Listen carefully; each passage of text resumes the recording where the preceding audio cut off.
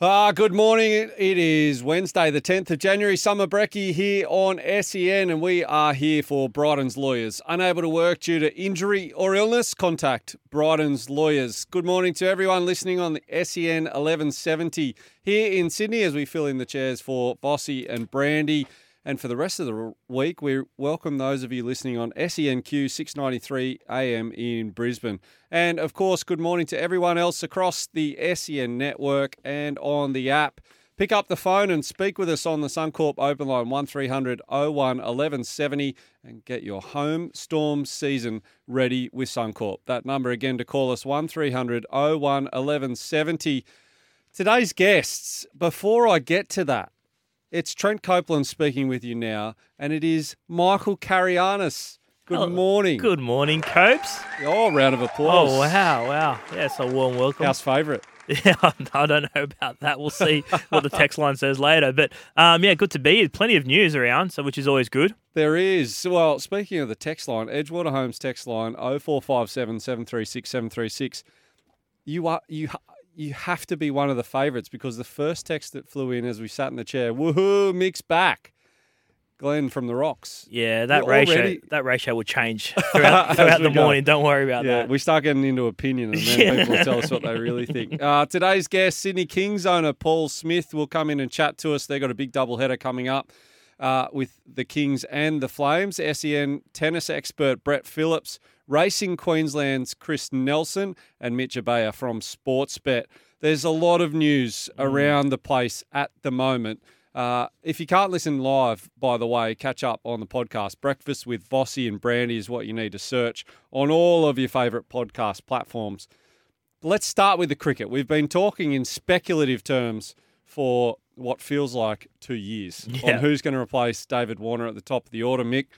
We got a bit of word yesterday that it looks like it's going to be Renshaw in squad to cover all positions but not play. Mm-hmm.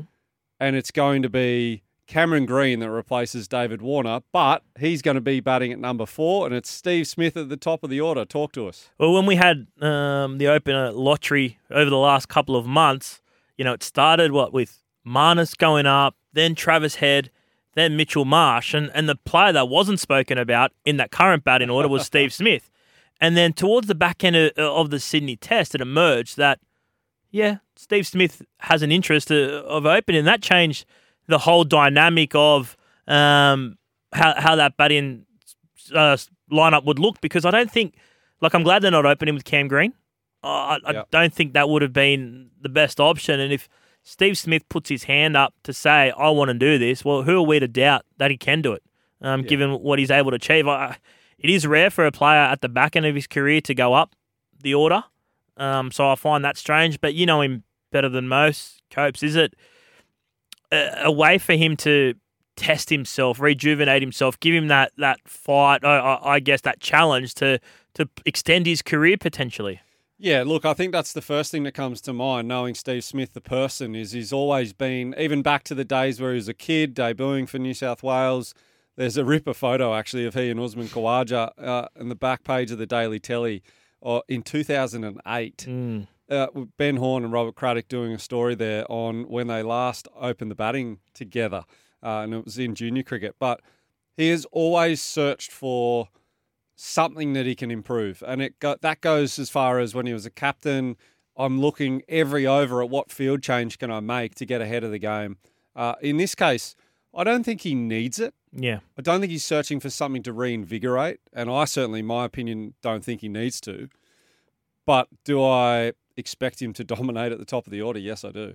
And I think anyone in that calibre of player, Bancroft, Marcus Harris included, against the West Indies, will have done well, but the test comes when we play New Zealand away in a month's time, and then next summer, India at home, and then the Ashes the following season. So that's where the question lies on, is this a long-term solution? I think the answer on getting Cameron Green, the biggest fact of all of this, Cameron Green back into the Australian Test team, is the answer that I think is the right one. Let's take a listen, though, to Marnus speaking about Steve Smith yesterday. I've got no doubt that he'll do a good job. He's excited for a new challenge. If that motivates him and that gets the cricket world Stephen Smith for another 2 years or 3 years, I think that's a massive win. That's not a kick at all on Shield cricket. Cameron Green's also averaging 50 plus in Shield cricket. There's not many guys doing that. So I don't think that's a tough comparison to make. He's got a sound technique, got a great defence, and I think that's the versatility that you need at number 4. Interesting. Are you surprised by any of that? Not really, but I think Cam Bancroft cards have been marked. Yeah, maybe it has.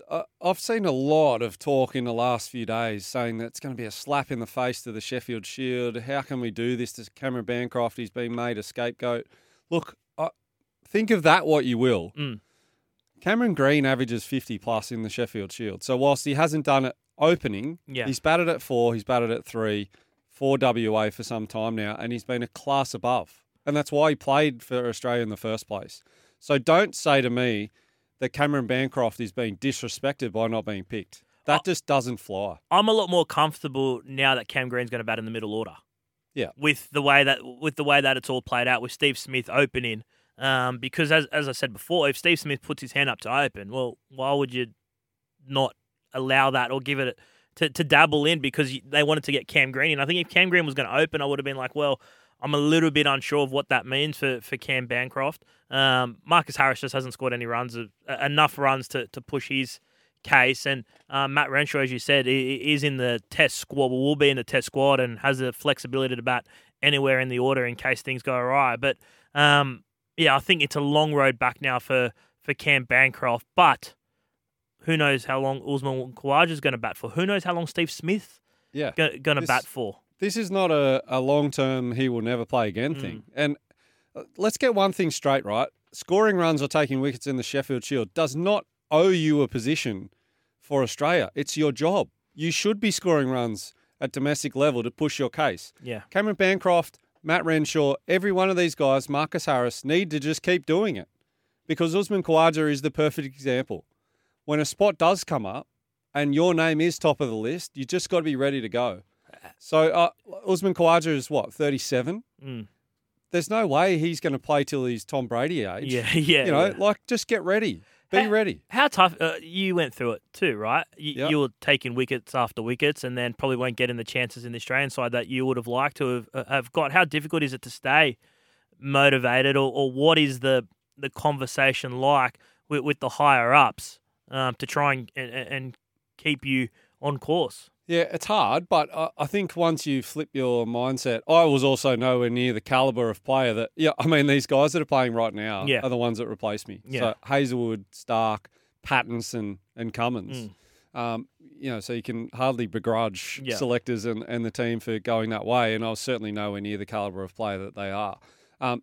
But finding the enjoyment out of playing well, winning comps and, doing well as a team at domestic level is honestly what drives success, and having yourself ready to go at the next level. And Cameron Bancroft, let me be clear on this. I'm not saying that he is not the right person, shouldn't do it.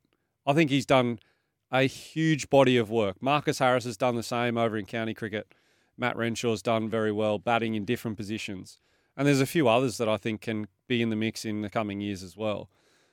But in this moment, if Steve Smith wants to open and thinks that that will be a great result for Australia, the coaching staff and the selectors do too, Cameron Green is the perfect man to come in the middle order. And the other thing that comes with this is Mitch Marsh, whilst he has played every game since he returned in the Ashes, he's a day-by-day prospect in terms of his body, and I'm touching wood and hoping that, my God, I'm enjoying that guy, watching him play. But if he ever has to miss a game, Cameron Green already being a fixture in the team, they can play that off each other and make sure that we always have a healthy all-rounder. Yeah. Because it's so crucial to our team makeup. Anyway, we've got so much to talk about with cricket. Let's touch on that in a little while. But tell us your thoughts on the Suncorp Open line, 1300 01 1170. Have Australia got it right? Steve Smith at the top of the order. Let's park that for the moment. Let's talk Big Bash. Last night was one of those games where the Hobart Hurricanes have been there or thereabouts in terms of their success, but that particularly when you look at their list, Mick. I don't know how much Big Bash you've been watching, but as far as what they have on paper, incredible numbers. Their capacity is huge, but 165 for 7, and they were gone from the start. They lost their wickets in the power play, and Jamie Overton took 2 wickets in 1 over.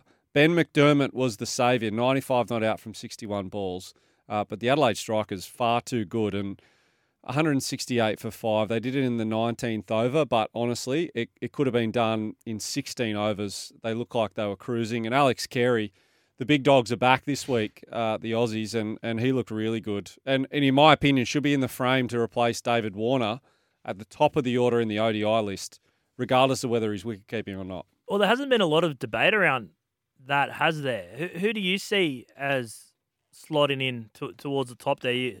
Aside from who are the other potentials to replace David Warner in the 50-over game? Well, we just won a World Cup, and it was a really good formula they had. Travis Head is a fixture. He will stay there.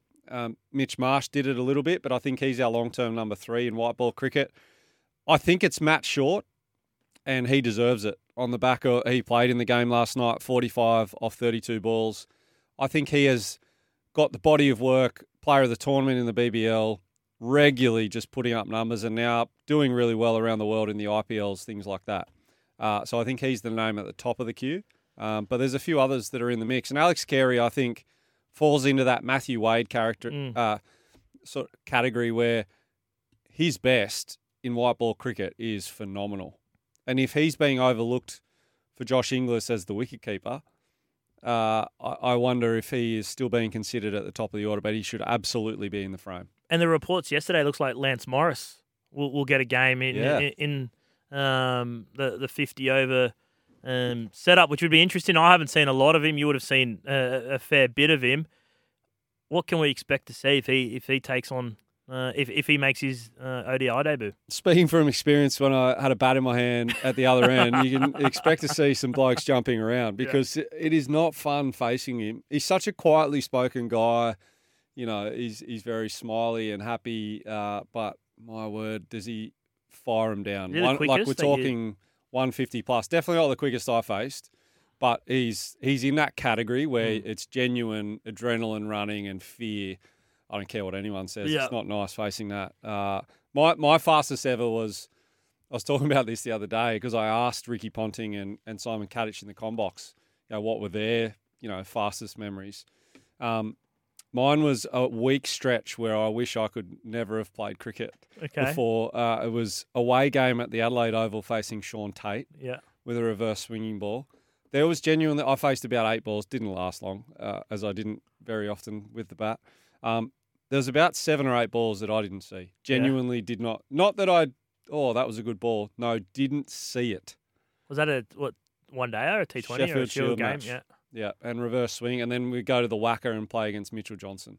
So that was not a nice week. Certainly wasn't putting my hand up to be a night watchy or anything like that. But anyway, that's an interesting one as well. Who's going to replace Davey Warner at the top of the order? Speaking of Warner, what about this? Yeah. Friday. It's the Super Smash, the Sydney Smash at the SCG. Thunder versus the Sixers. Steve Smith, Davey Warner on deck, which is going to be unreal. But Davey Warner's brother's getting married. Allianz Stadium is likely to be used as a helipad for David Warner on Friday afternoon as he attempts to dash from his brother's wedding in the Hunter to make it in time to play for the Thunder in the Big Bash at the SCG. So, how does it work in cricket? Right, because there's a chance he doesn't make it. Right, not as in he's late. We hope he makes it. But in terms of you're talking safety reasons. Let's hope the helipad's so like there. In the NRL, you got to name your team an hour before kickoff. Yeah. All right. Team list in. What's the parameters here for cricket? Will they hold a spot for? Can they hold a spot just in case, or how does it work? You do need to name your team. Yeah. Yeah. You got to have a team list that changes hands at the toss. Yeah. Or the bat flip, as they call it in the BBL. So The answer is they'll have to be making a call, but I'm assuming that they're going to be having this happening, well in advance of that. They'll know he's at least in transit. Yeah. Maybe this is the stuff that happens in fourth grade shires where you win the toss and you choose to bowl because you know your opening batter's at a wedding, he's had a few beers and he's coming late. Could you imagine? Seriously. Davies, maybe he will have a few beers before he gets to the ground. Either way, great to see all the legends in the Aussie team fronting up in the Big Bash. Breakfast is powered by Kubota. For over 40 years, we've been making tomorrow matter, shaping and building Australia together. We're here for Bryden's Lawyers. Unable to work due to injury or illness, contact Bryden's Lawyers. Great news this morning, Mick. We've got lots coming through on the Edgewater Homes text line, 0457 736 736. And not all hosing us, which is great. There's some productivity there. Not yet. This is from Matt. Copes, all this opener talk is hiding the fact that Josh Inglis is such a better package than Alex Carey in all formats. What do you think about him in the Test arena? Yeah, I've seen him play a lot of Sheffield Shield cricket for WA over the years, and I think he's very much the product that we all think he can be. And certainly where this text is going, Matt, that he is the all-round package. He is a very good keeper. He's got the game and the foundation to be a good Test player. I think Alex Carey is and has earned the spot, and his keeping in particular has been outstanding, including in the subcontinent where it's very difficult, in England where it can be difficult after the bat with swing. He's been really clinical up to the stumps. And honestly, I think his batting is very, very good at the level as well, whilst we probably haven't seen the best of it. He looked somewhat back to his best at the MCG at Boxing Day. So I think we're blessed, really, to have someone of the calibre of Inglis that is pushing Alex Carey to be his best self, and there, if anything was to happen. How much pressure was Carey under in the back end of the series? I think probably more public pressure than there was internal pressure and reality of that selection pressure. But we've seen in recent times, had you asked me before the World Cup, was there a chance that Inglis would replace him mid-series and go on and play arguably one of the most important batting innings of the entire tournament in the semi-final, I would have laughed at you. Yeah. Not because Inglis isn't good. I think he's an incredible player. But you throw in Josh Philippe and numerous others around the place, and we've got a lot of keeping talent. It's great. Another question around Alex Carey from Daniel. It won't happen, but what if Alex Carey opens for Test matches whenever the Aussies bat first? It's a different way of thinking from Daniel. Yeah, look, I don't think it will happen given the amount of talk about Marnus, Cameron Green and Steve Smith as potential options opening the batting. I think Carey would be probably 7th on the list, and that's where he bats. Yeah. But he's also, very capable. But I think he needs to be that, as we've seen so often from Alex Carey in white ball cricket, the chameleon sort of guy batting at 7 that he's very good at batting with the tail. He understands run chases very well. If it's needing to absorb pressure or lift the gear, he's very good at doing that. I think it's going to... The middle order is really interesting now in this Test side when you go from Head, Green, Marsh, Carey. So Carey's role is going to come even more important for the long-term look of that batting lineup. Yeah, absolutely. And it's one of those things where there's no perfect scenario, but I think the great thing that Australia have found in Travis Head and Mitch Marsh playing with such freedom is that it takes the pressure off everyone else. Your scoring rate, you don't have to think about it. If you're struggling, Steve Smith batted something like 100 balls before he hit a boundary in Melbourne, but he was batting with Mitch Marsh, so the tempo of the game was fine.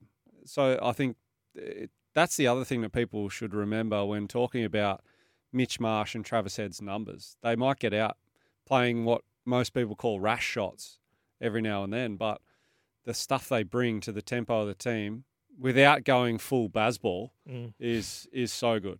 So good. From the Greenkeeping Rooster, morning Michael and Trent. Moving Smith from 4 to opener, who has scored 250s in 13 innings, just doesn't make sense. Yes, Smith has been great for Australia, but he isn't the Smith of 2019. What do you think about that? Well, he's not going to be the Smith of 2019, is he? I don't think that's possible. That's not. Yeah, it's impossible. But I just my gut feel is he is potentially the greatest player that we've produced since Don Bradman. And if he thinks that he's capable of doing it, my own personal opinion is that his technique is definitely capable of doing it. And largely, I saw yesterday and I was trying to figure out exactly where I saw it, but maybe in the papers, and it was definitely on social media.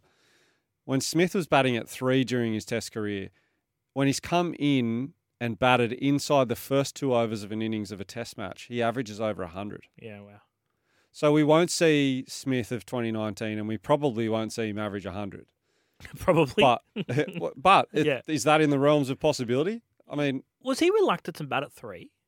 No. No? He wants to bat whenever he can, as much as he can. And we got a text come in yesterday about he and Marnus, when they get out, almost looking like a petulant child. Yeah, it's getting a little bit annoying. It is, as a viewer, you watch it, it's annoying. But just letting you in on the mindset, it's like those kids in the backyard. They get out and they're like, no, one more. I want to keep batting. Yeah. That's genuinely the mindset. And even when Smith play and misses, it's not. Or sometimes he nods and says, well bowled, but it's more just like how that had to have done something off the pitch. Yeah. Unbelievable for me to miss that. Yeah. It's almost that champion mindset. So there's plenty to talk about. Thank you for your texts. Keep them flying in. And, of course, on the Suncorp open line, 1300 01 1170. Tell us who you would have picked, or tell us what you think about Cameron Bancroft and Marcus Harris potentially being left out of the equation when that team gets named at 11 a.m. Sydney time today. Yes, thanks, Nathan. We're here for Bing Lee, better living every day, and we're powered by Kubota. For over 40 years, we've been making tomorrow matter, shaping and building Australia together. We'll get to a couple of NRL stories in a moment, but if you're only just waking up, here are the headlines that we've been discussing. The Aussie team for the first test against the West Indies will be named later this morning, and it's reported that Steve Smith is going to replace David Warner at the top of the order, with Cameron Green coming into the team as the replacement in the 11, and he's likely to bat at number 4. A big win for the Adelaide Strikers over the Hobart Hurricanes in the Big Bash last night, which means that they're likely heading for a top 4 place. The Allianz Stadium is expected to turn into a helipad. This is unbelievable news for David Warner on Friday afternoon as he makes a mad dash from his brother's wedding in the Hunter Valley to the SCG for the Thunder's clash against the Sixers, which is, I believe, selling incredibly well as far as ticket sales. Did you get any similar treatment when you were playing? No. There's a clear pecking order when it comes to Allianz. Well, not even helicopters. What about Allianz Stadium saying, no worries. Yeah, use our field that we use for all the biggest matches in the world. Just come and land. Yeah, no worries. This sport update was all thanks to Height for Hire. Safely taking you to new heights. Looking for height? Hire it right. Visit heightforhire.com.au. Now, let's get into the NRL. We've got the guru here with his ear to the ground with every bit of news possible. So, Mick, let's start with Tom Flegler because he chatted for the first time yesterday in Dolphins colours after joining the club from the Broncos. His resume sort of speaks for itself. He's probably the greatest coach in the game, and to be able to come here and get a year under him and learn off him for a year was would just be outstanding for me, and hopefully I can learn a few things off him and take them into the coming years. What's been some of the message he gave you when he recruited you? Is there anything that stands out to you, like when you spoke to him about what he wanted from you and what appealed to you? Not really. Wayne, he's pretty blunt. He just said, "Tom, we want you." So we had a few little chats, but we only spoke literally twice, and with a resume like that, like we've just touched on, he doesn't really need to say too much to get people over the line. Origins, won premierships, everything like that. It's So him, and when I was thinking about this, in reference to Wayne Bennett, and I think that actually came through pretty loud and clear. Well, 2 chats. Hey Tom, we want you. That's seriously. So there was another bit of gold in the grabs from this interview as well, and it was in reference to the Broncos. I know you're obviously here now, but the Broncos are going to be having to try and find a way to replace you after what you did last season. Do you sort of see a natural successor to your old jersey in that squad there? Yes, I don't really care. It's not really my problem, to be honest. I don't really care what happens there. That is some real talk for you. I love hearing that. Good. We know it's spicy between the Dolphins and the Broncos already, and this just adds to it considering they've signed 2 of Brisbane's best players in Farnworth and Flegler, who were outstanding for the Broncos last year. They switch clubs and head to the crosstown rivals, and why should he care? Yeah, and it's a fair point. He's not being disrespectful. He's just saying it's not my problem. Yeah. That's not. I don't really care what goes on there. I'm a Dolphin now.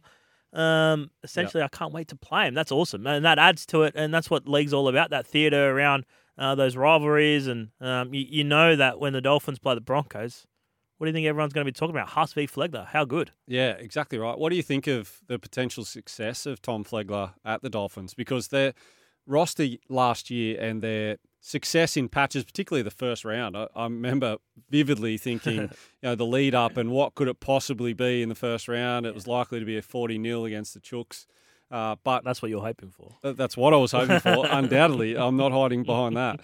But it was a real success story. Yeah. And the culture and the fans and, Hamiso, the way he celebrated his tries in Origin, like this was almost cult-like. Yeah. The following. Could they go to new heights on the back of Tom Flegler? I think their roster had a cap last season, okay, but this year doesn't. You look at the players they signed in Farnworth and Flegler, and Jake Avarello was outstanding for the back end for the Bulldogs. And what they've bought with Hamiso at fullback already, they got some speed. Farnworth, Avarello, Hamiso, Asako was outstanding last season. And then what the arrival of Flegler does, it starts to turn over that aging forward pack. They had to go by experience in the Bromwich brothers and Kafusi, but they're on their way out.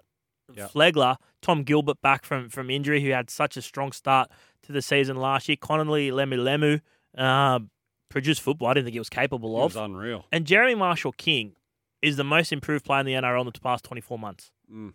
Like I thought he was barely a first grader. Now he's gone into, you're talking, if you're ranking hookers, he's towards that top rather than the bottom now of hookers. So I like their squad. I have question marks around their halves still. Sean O'Sullivan, young Katoa, Milford still lurking around.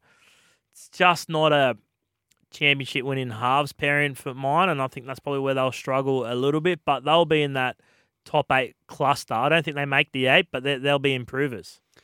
Now, I'm going to handball this one to you, and to the listeners out there, you'll know what's happening here, but the West Tigers. Yes. I don't like piling on, but we have to talk about it. Oh, well, it's big news out of the West Tigers, and it follows a theme that's happened over the last couple of weeks in terms of the board gone, or most of the board gone, including Chairman Lee Hadjipentelis, the long-term chief executive Justin Pascoe gone, and a total revamp of the off-field structure, and that has continued yesterday with head of recruitment Scott Fulton being shown the door. It's interesting because we had Shane Richardson on breakfast last week when Jimmy Smith was in the chair, and this is what he had to say. Yeah, we'll change a fair few things. We already have, and over the next week we'll change other things as well, which will come out. But new signings and a few other things. But at the end, with staff and that, at the end of the day, it's a transition. I'm excited about the squad. It's probably not as balanced as we would like it. I'm not surprised by Scott Fulton's departure at all, because I think the former management erred by hiring Scott Fulton, not because it's Scott Fulton, because they did it without the knowledge of the head coach. Yeah, okay. Benji Marshall's the head coach. Benji Marshall should have a say, a relationship, a great working relationship with his head of football. That's got to be your head of recruitment. That's got to be your right-hand man. And the fact that Benji was blindsided by it, and, the former management just thought they could get along and put their differences aside. Well, it never happened. They were at loggerheads for months. And this decision had to be made because Benji Marshall is that future. They put all their eggs into Benji Marshall. Shane Richardson, as a chief executive, is a rugby league chief executive. We've got some chief executives that are businessmen rather than football. Head. So that's why some clubs need a strong head of footy, because the CEO focuses solely on the business side. Shane Richardson knows what it's like to build a club. He knows what it's like to build a roster. He doesn't need a head of recruitment there because he can do that. He can wear that all on his shoulders because he's done it for decades now. The Scott Fulton, this is nothing against Scott Fulton, but he shouldn't have been appointed in the first place without Benji Marshall's say-so, because they've been, Scott Fulton wanted to sign Josh Schuster at $1 million a season. Benji Marshall said no. Scott Fulton was instrumental in getting Samuela and Latu Fanu from Manly across, and Jaden Sullivan. So from the Dragons. So the interesting thing to see will be what Scott Fulton leaves behind. He signed these two young kids in the Latu and Samuela Fanu on big money. If they work out to be a success, and Latu is Jerome Luai's long-term halves partner, then the West Tigers should thank Scott Fulton for his service and say, appreciate it, well done. Things didn't work out. One thing about Scott Fulton, he's got a great eye for talent. And we look at that Manly side, he's identified a lot of those players that are in that Manly side now who are going to be really, really good first-grade players. So I think there's a lot to unpack in the West Tigers. I'm not surprised by that decision. And as Shane Richardson said, there's going to be more to come. And as we said last week, Justin Olam will be at the West Tigers for 2024. Yeah, there's lots to delve into. One of the texts that's come in from Michael, Tigers fans are on board with what Richo is doing. So it's not all piling on. It's this could be a good news story. Time now for a break. We're here for Bryden's Lawyers. Unable to work due to injury or illness? Contact Bryden's Lawyers. It is SEN's Brecky show this morning, and it's Trent Copeland and Michael Carayannis with you. For those of you north of the border, a reminder that Maccas are proud sponsors of Little Legends, supporting grassroots sport across Queensland. And we've had plenty of texts coming through this morning. 0457 736 736 is the Edgewater Homes text line. Mick, what's happening on there? Yeah, this one's from 280. Have the Roosters and Uncle Nick had anything to do with the helicopter landing into Allianz, with Warner being a Roosters fan? Look, I don't know. I'm not sure, but do you have any stories of when you were playing or experiences of, the way the other half live as professional athletes? Oh, I mean, there's probably lots of stories in the golden eras of, 1950 through to 1990 where there wasn't speculation and phones videoing everything. But, I mean, my one that springs to mind is how NBA players live. Yeah. Hanging out with Joe Ingles, his wife, Renee, much better athlete than Joe, as is my wife, much better athlete than me. Used to play netball for Australia together, which is how our mateship came about. Anyway, it was over while he was playing with the Utah Jazz and absolutely killing it when he first sort of got over there. The way that they walk into an arena, play a match, then they're in the locker room, just sort of, high-fiving, put on their kit, walk out. Their cars are all parked in a line, doors open. You remember the TV show Entourage? Mm-hmm. Like, that was no tax. Yeah. That is like cars ready, keys in, on, aircon on. And then the days where they're actually going to the airport to fly, so they finish a game at 11 p.m. in Utah or Salt Lake City, they do that, drive straight onto the tarmac, chuck their keys to the team manager, who'd then go and park their cars at the airport, straight on the jet to go to Portland or wherever. That's what Davey Warner's treatment is right now. A bit like playing grade cricket? Yeah, a bit like playing grade cricket. Yeah, absolutely. Same treatment. There's a few more coming in here, mate. Yeah. As far as the cricket, there's a lot of speculation around, is it the right decision? But this one's interesting. Instead of having national players in the BBL, which we've got this week, a nice clean window, how about getting them to play Shield cricket? From James, what do you think? What I mean by what do you think? Is your perception that national players don't play in the Shield at all? Yeah. Do they play Shield cricket? So the answer is, if there's no national duties, they all play. But But if they're away at the World Cup that's just happened, then they're at a World Cup. Of course, yeah. But when do they play? When do they have an opportunity to play Shield cricket? So, like Nathan Lyon, for example, normally plays every game leading into the summer. Because he's a red ball specialist, right? If you play 2 to 3 formats, do you play Shield cricket? You have little opportunity, but there's generally always a window for at least 1, if not 2 games leading in, and it's just a workload thing, if they're able to or not. How important was it as a young guy coming through to see those guys or play against those guys? It was important in terms of the context of the Sheffield Shield being the greatest competition around the world underneath international cricket.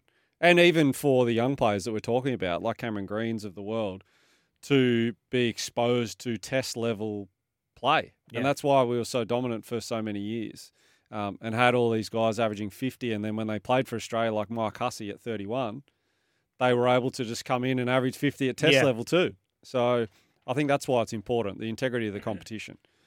But anyway, there's another one coming in here. Morning, Trent and Michael. I'm a bit of a Renshaw fan, so I'd like to see him get given another chance. Smith isn't a long-term solution. Cheers, the Big G. I don't know. I mean, Smith isn't a long-term solution, but, I mean, Cameron Bancroft is 31. Renshaw is probably the one that's the hybrid. He's 27, I think. So, yeah, maybe this is the scenario where they've said, you're in the squad, you're our identified person whenever a spot comes up anywhere, but likely a progression plan post-Uzi.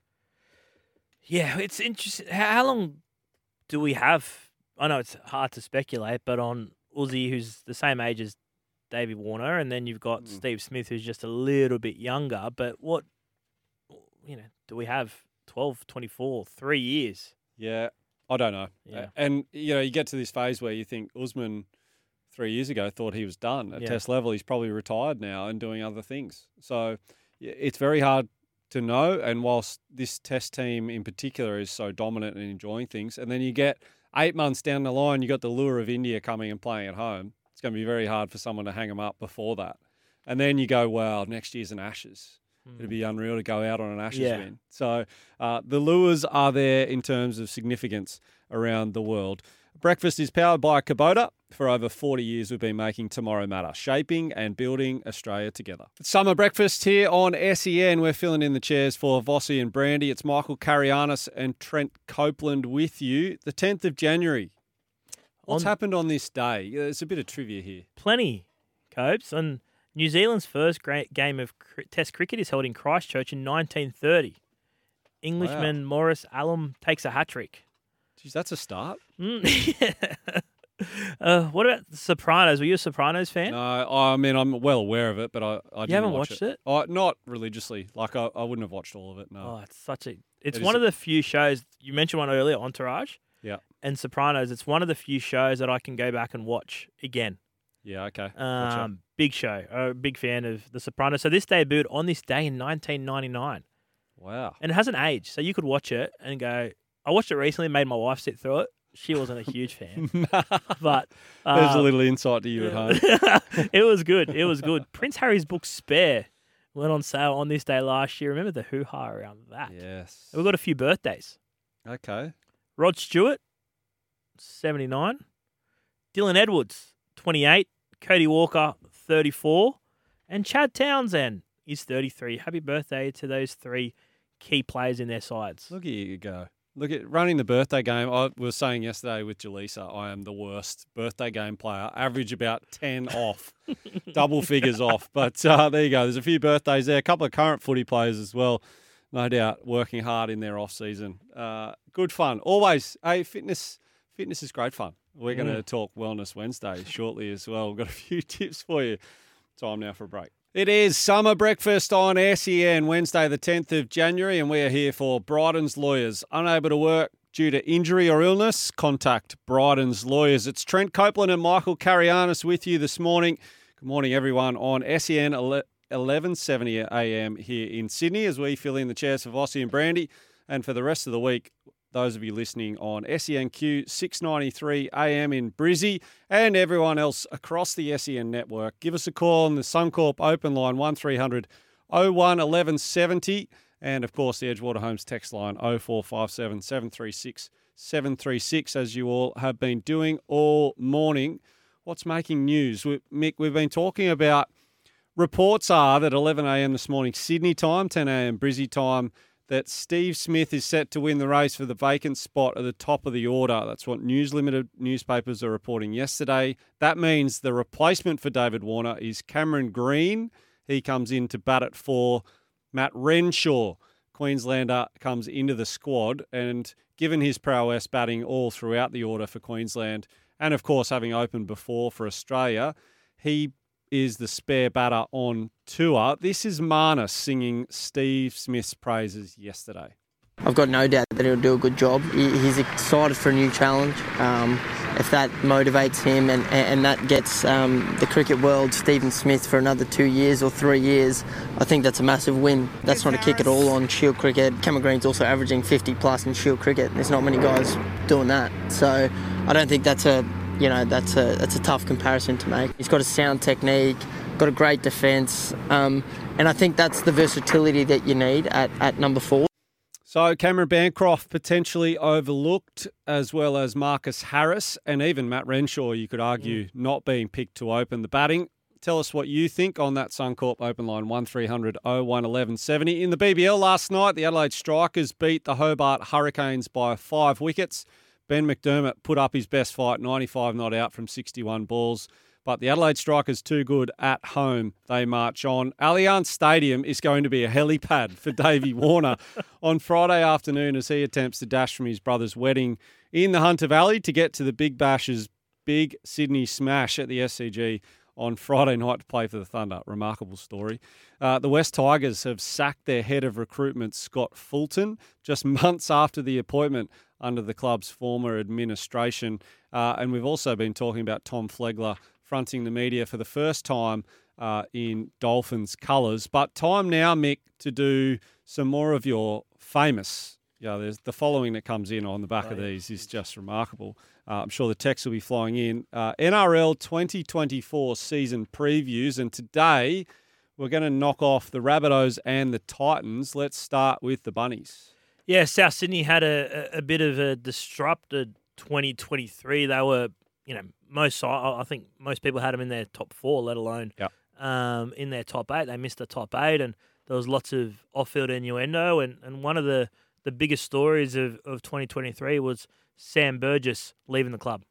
It's been a really big week. There's been a lot happened, but I stand by my decision to walk away, and I think it's best for the team, best for the club, and everyone involved at the moment. So, like you said, it's been a big week, but hopefully no more distractions and the team can get on with the job. So I love the club, I love what they stand for. They've been great to me and my family, and that's never going to change. The supporters, the members, great. The players, everyone involved, really good. But, circumstances that arose, it was just right, and everything that happened. So I'm happy with what the decision was, and it's just now a good time to move on and focus on next year. Yeah, there was no doubt that created a stir for the back half of the year, and Jason Demetrio and Sam Burgess fell out. Sam Burgess was assistant coach. Now he's off to Warrington to start his head coaching career. So that distraction's gone. South Sydney, when you look at who they've brought in, Jack White and Sean Kepi, and they've lost Jaime Saleh, Blake Taff, and Jed Cartwright. So Jack Whiten's a huge in.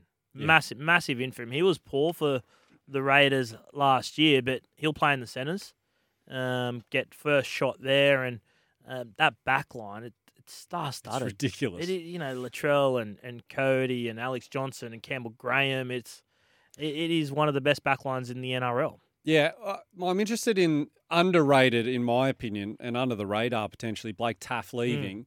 Just given the amount of games that Latrell Mitchell has missed, and particularly at the business end of the season, on how good Blake Taff is coming in and filling in for Latrell Mitchell. So I guess that whole, I'm sure there's a plethora of options, but in the event that Latrell Mitchell does get injured or suspended, as he has done in the past, who's filling that role? Yeah, it's interesting. Does Jack Whiten shift there? Alex Johnson has done it before, and it's not his best position. They got young Tyrone Munro, who's going to be a freak. Yeah, and he's built to play fullback.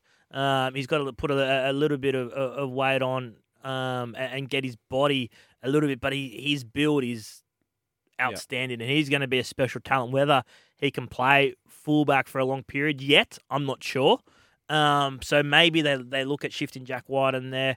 Johnston could do a job, but they're probably the options at the moment. But Blake Taft did a really good job filling in. But I think they've got enough cover there in case Latrell does go down.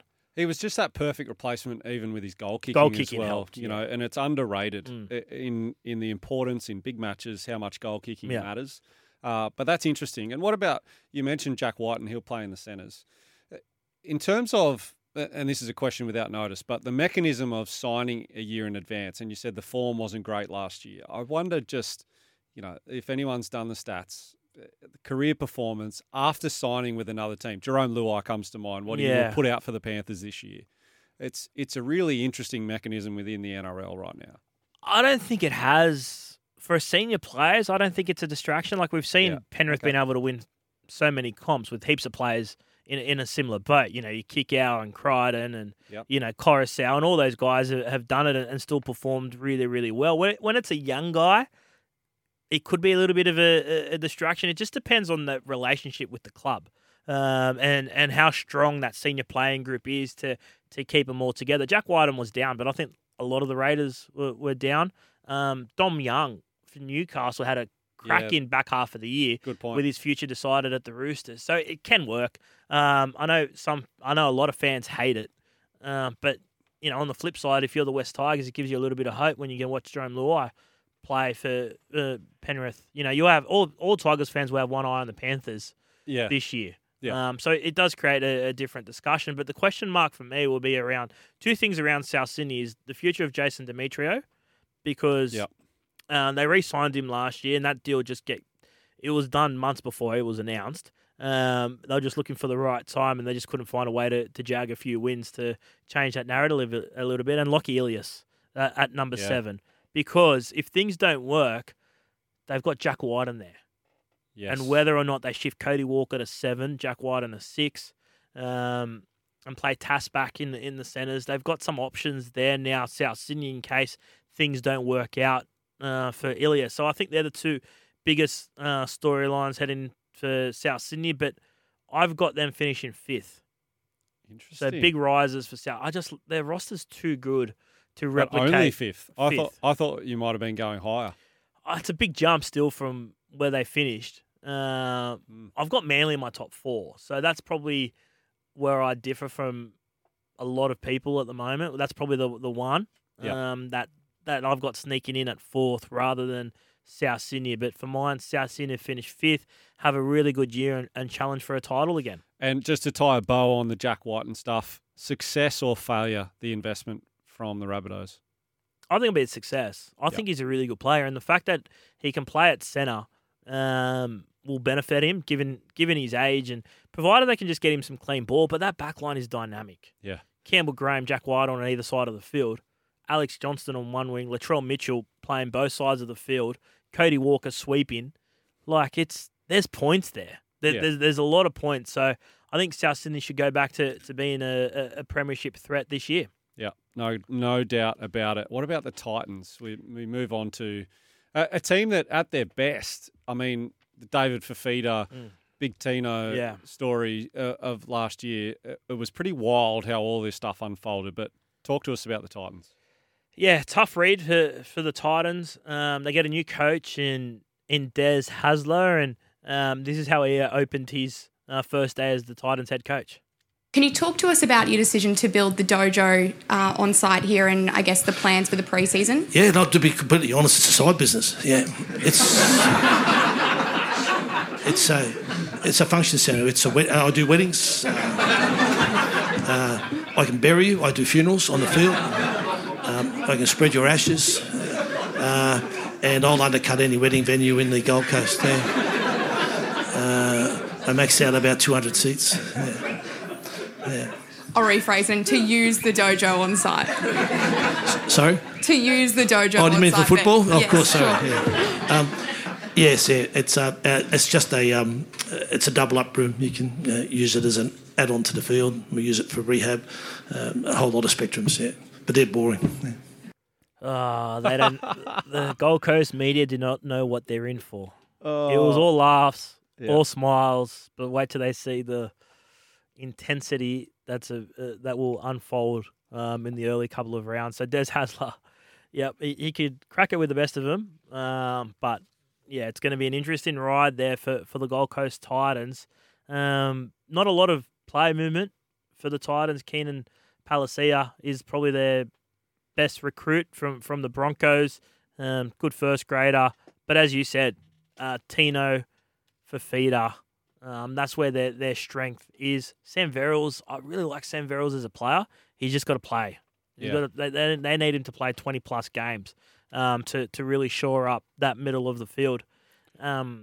So, yeah, interesting year for the Titans with new coach Des Hasler. Yeah,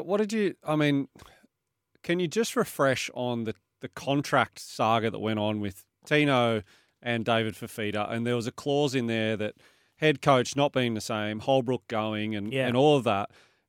Are they past that? Are these two Titans players now for good? Well, really weird clause in that contract, because it wasn't like, with all due respect to Justin Holbrook, it's not a Craig Bellamy or a Wayne Bennett or Ivan Cleary now, someone that you'd want to tie your future to, but they agreed to that deal, and what it meant was Fafita had just re-signed and came off the back of an okay season, but then produced an amazing season last year and cashed in. So all it did was give Tino and Fafita a big pay rise, and they both recommitted to the Titans. So it was an interesting way to look at those deals. But David Fafita's contract still has player options. So he's got 2024 locked in, but technically he's a free agent in 25, 26. So we'll see that circus go on potentially again. Tino's locked in for 25, 26, and then he has an option until 2033. Wow. Which seems a long, long time away. So Tino's locked in for the next couple of years, but David Fafita could still potentially be a free agent at some stage this year. It's interesting, isn't it? It seems like one of those mechanisms that managers are using to their advantage, knowing that coaches get sacked quite regularly. It's a weird one. It's not a common clause, the coach clause. Okay. And it's generally, when you have a Darius Boyd, Wayne Bennett type of relationship. It's when the players are significantly close.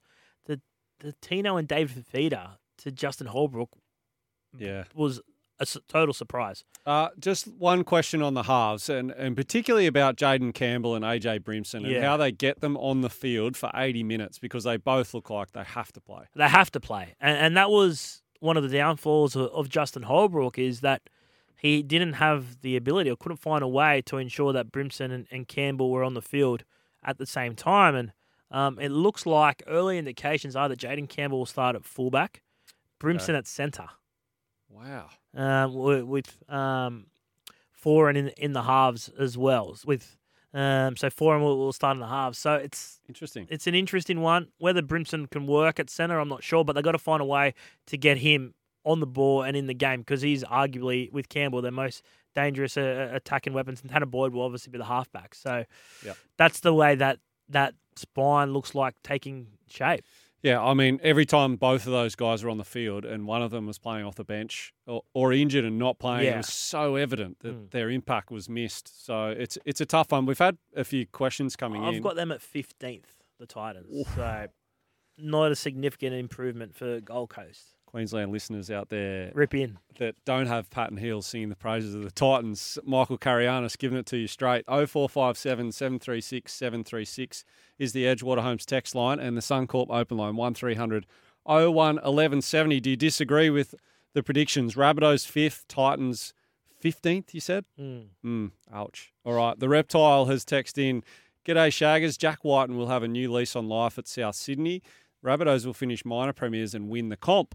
Titans will have a bad season because of Des, because he is too distracted by his games and the mad scientist bit he plays." So what do you reckon about that? I don't know if he plays it. I think that's just his life.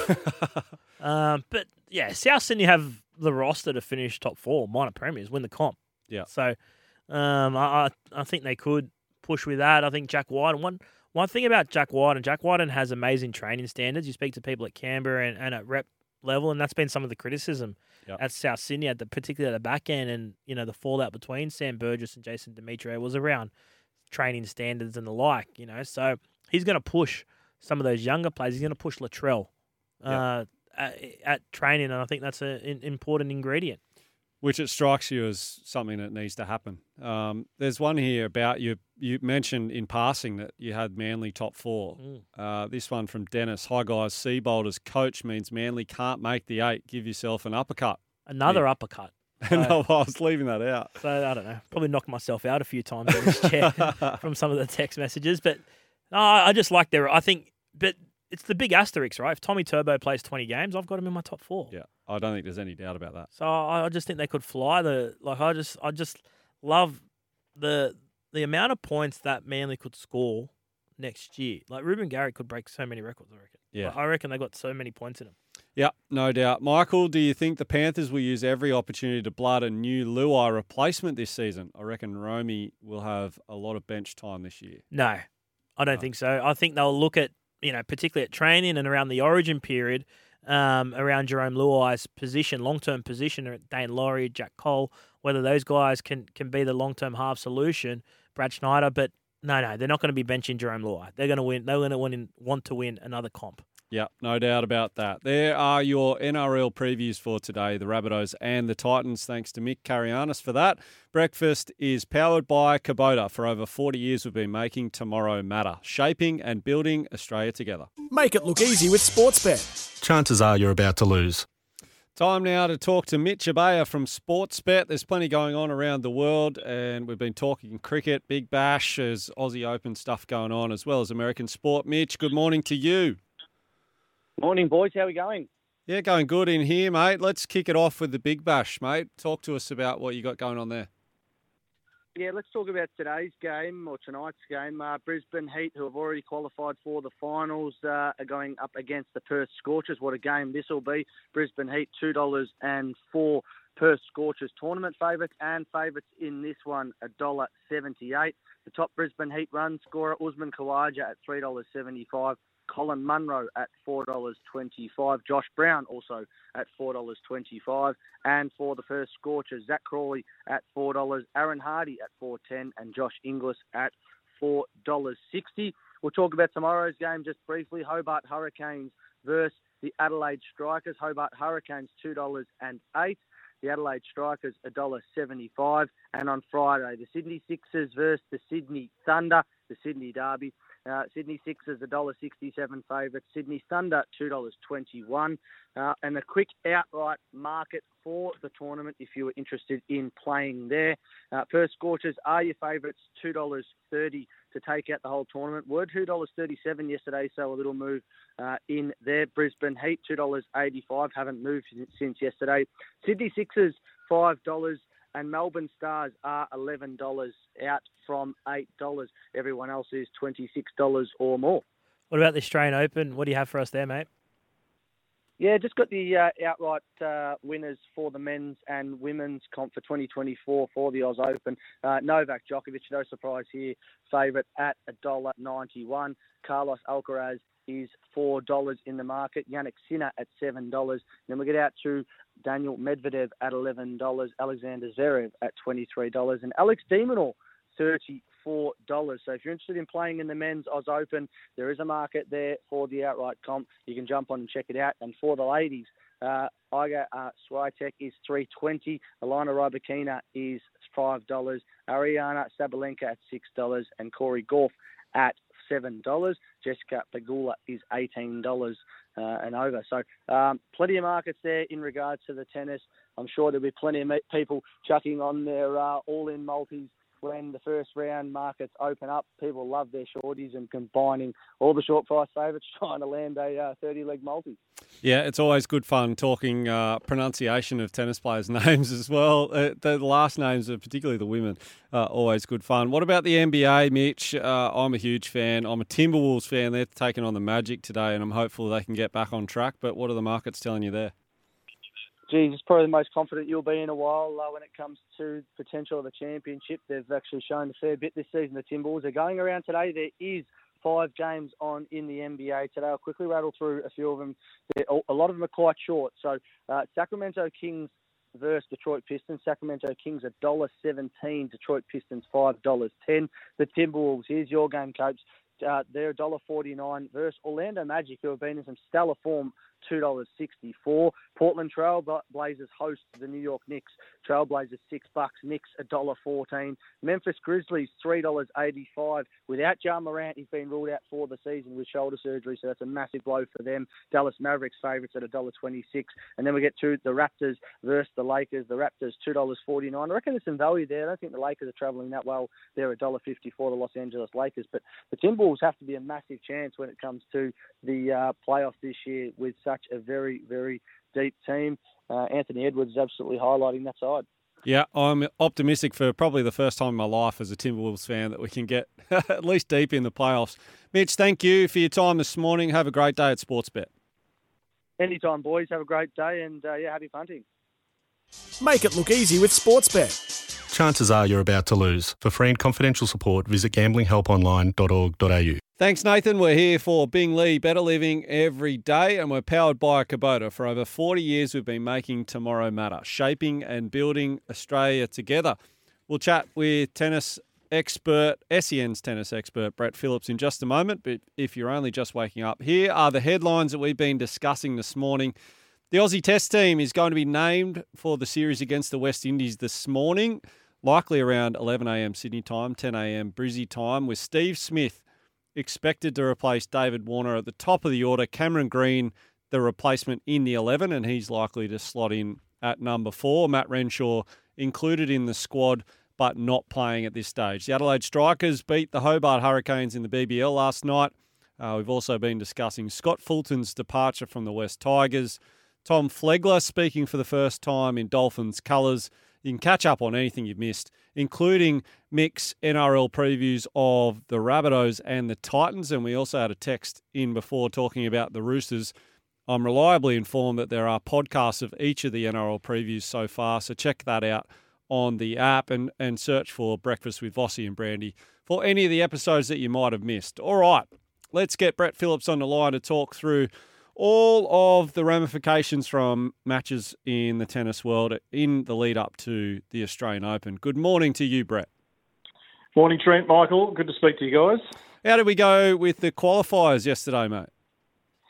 Yeah, 7 of the 15 Trent through. We've got another 10 Aussies to suit up first round today. So, yeah, I think 25 all up across the men and the women. So, yeah, a bit of a mixed bag. And I suppose the story out of that is Arena Rodionova, which has obviously caused some headlines. Obviously not getting a wild card in the first place to the Australian Open and then having to go through qualifying as our number one ranked Australian female, and she loses in the first round. So I know she's had a fair bit to say, but I've got to tell you, to be quite frank, this wild card discussion comes up every single year.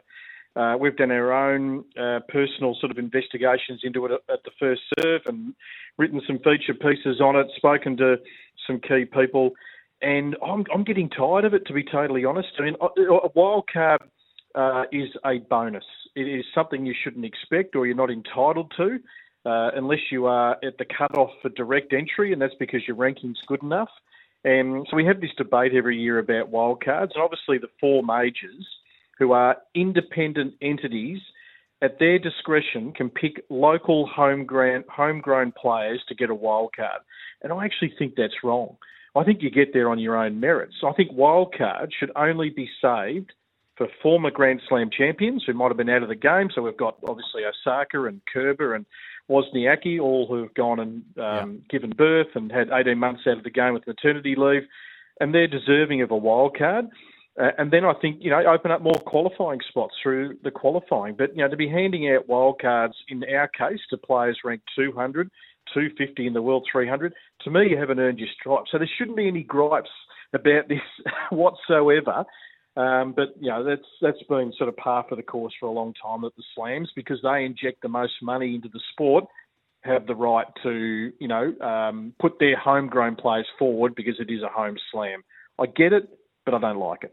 Where does it leave her now, BP, do you think?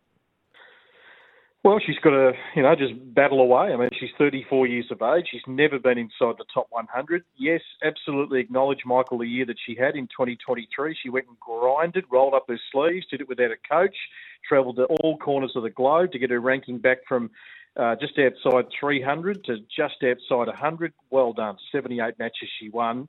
Huge tick. She won a couple of matches in Brisbane.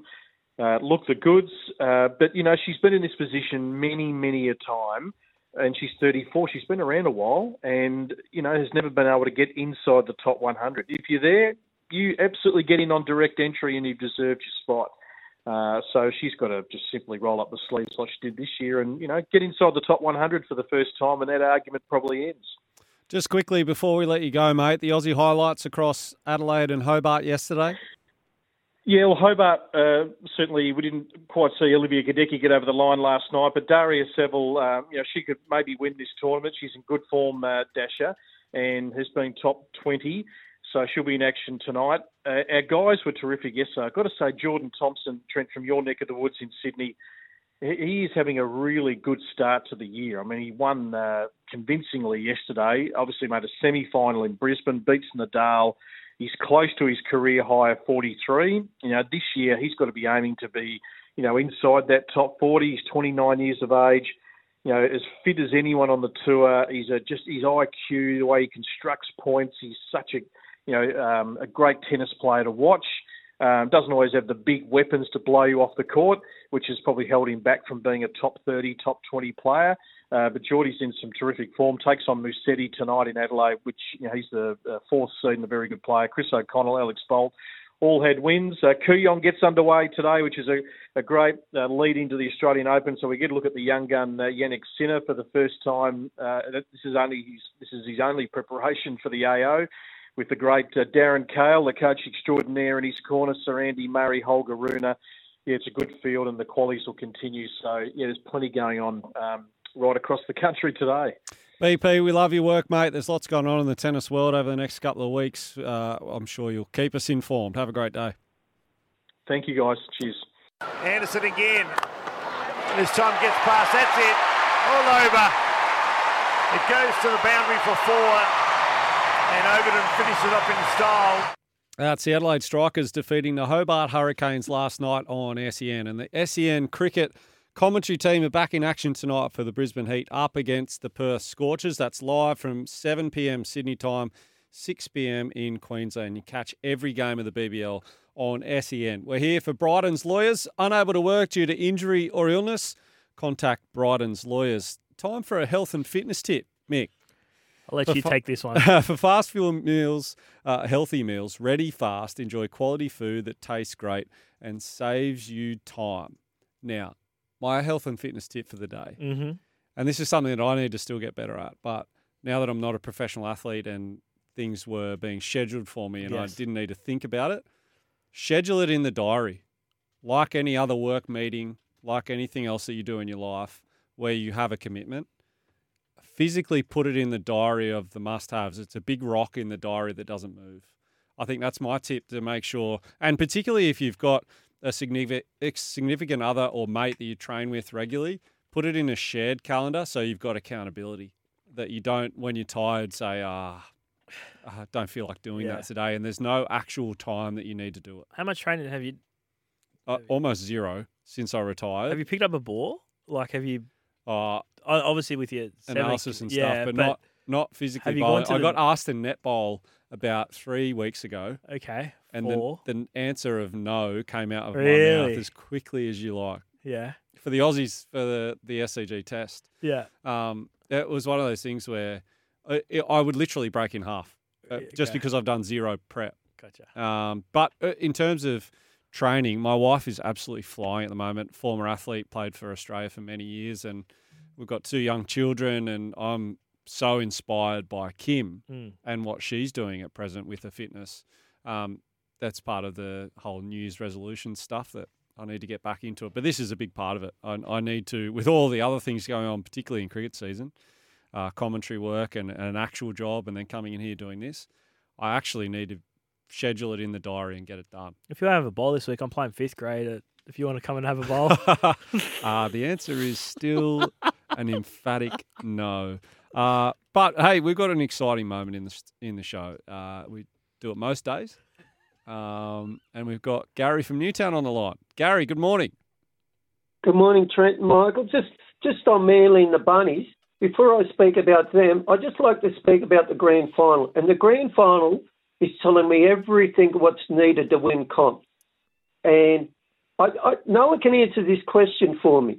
Winger scored during the year, and in that grand final there was 8 tries, and that's a lot of tries in a grand final, and not one winger scored. I'm just trying to work out how did that happen? What was the reasons behind that? And no one can answer that question at the moment, and I haven't got the answer to that, but I'd like to find out why was that the case. But just on Manly and the Bunnies, I look at Manly, and I go back to the grand final, Manly's forward pack cannot maintain that game for 80 minutes.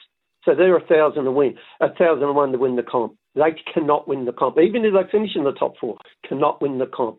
They can't maintain that over 80 minutes. They'll fall apart. They'll be running in quicksand, and the opposition will be scoring. And that's similar to Parramatta. It's similar to Parramatta. I like Parramatta forwards. I like the forwards, but the game's moved on from that. You need different forwards. Similar to Parramatta. So I need Dylan Brown to be in the game for 80 minutes, and I need Moses to run direct and understand the kicking game to look after the forwards. They're lucky, though, Gary, that they've got you in their camp. That's the thing. I do agree with Gary and Parramatta's forward pack, because that's been my criticism of Parramatta, is the fact that once their power game doesn't work, there's not much going for the Eels in terms of that forward pack. So I'd be interested to see if Brad Arthur evolves a little bit in their style of play. Yeah, if you can hear it, it's slowly coming through the mic. It's an alarm that's going off here in the SEN studios, and I think triggered by Gary. Yeah, as soon as Gary calls, the fire alarm goes off. Seriously, but there is a lot of text messages coming through, 0457 736 736.